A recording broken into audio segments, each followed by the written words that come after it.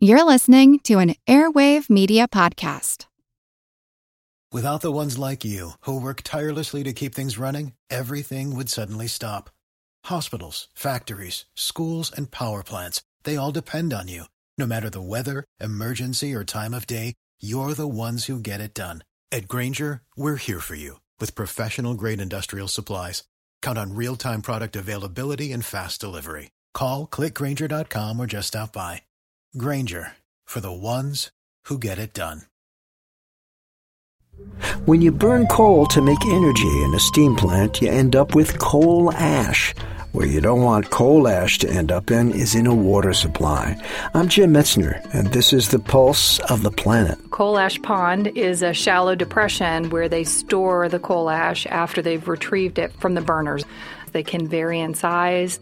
Modern ones do need to be lined so that the coal ash can't interact with water and have that water pick up trace elements and go into the groundwater system. We don't want that to happen. Madeline Schreiber is a professor of geosciences at Virginia Tech. Arsenic, potentially uranium, nickel, cobalt, chromium, other trace elements that may have been present in the coal originally. If that gets associated with the ash and the ash gets into a water supply, then we get concerned that those trace elements may come off the coal ash into the water. In 2014, the coal ash retention pond at the Dan River Steam Plant in North Carolina failed. There was a stormwater pipe that went underneath the retention pond that had broken, and that ash from the pond drained through the pipe and went straight into the river.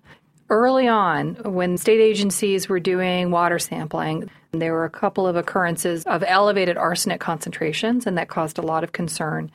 Since then, however, the arsenic concentrations have gone down. Our sampling has not revealed elevated arsenic in the river itself. Turns out that there are other places besides retention ponds that coal ash can end up in. Many different researchers have worked on how you can incorporate coal ash into things like concrete and mix it into asphalt to use for road material. If we can find good ways to use that where there's low risk of contamination, then that would be great, because then it would save landfills from having to deal with ash. We could potentially use it beneficially. I'm Jim Metzner, and this is the Pulse of the Planet.